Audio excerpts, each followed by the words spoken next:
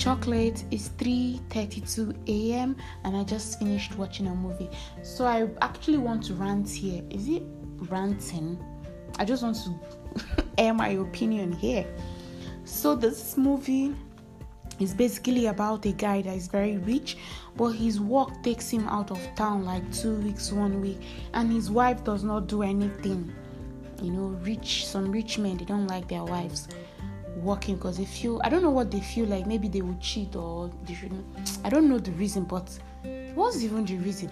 That's not what I'm trying to say. What I'm trying to say is that, so because the wife lacked attention, as she said, she started cheating.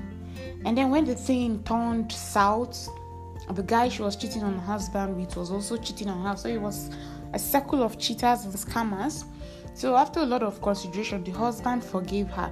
But as I was watching the movie, I was telling the guy, don't forgive this girl. She cheated. It should not be because of lack of attention that she will cheat on you. There's no excuse for cheating. This thing they say, forgive and forget. That forgiving part is very easy. But it's that forgetting part. Maybe you're even kissing the person, you remember that the person kissed another person. You just scream. I just think maybe it will have a psychological effect later. I'm not a doctor, so I don't know. But what I'm trying to say is that I don't even know if I can forgive someone for cheating on me.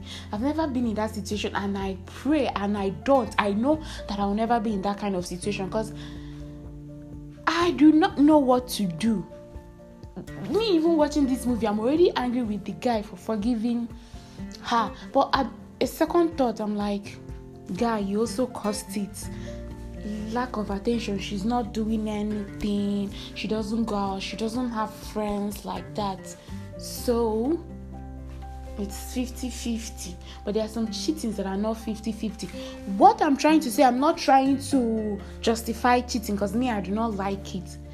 So that's what I want to say. I didn't support him forgiving her at the beginning. But as I was watching the movie unfolding, at the forgiveness peak, I'm like, okay, if you really love this person, that's what marriage is all about.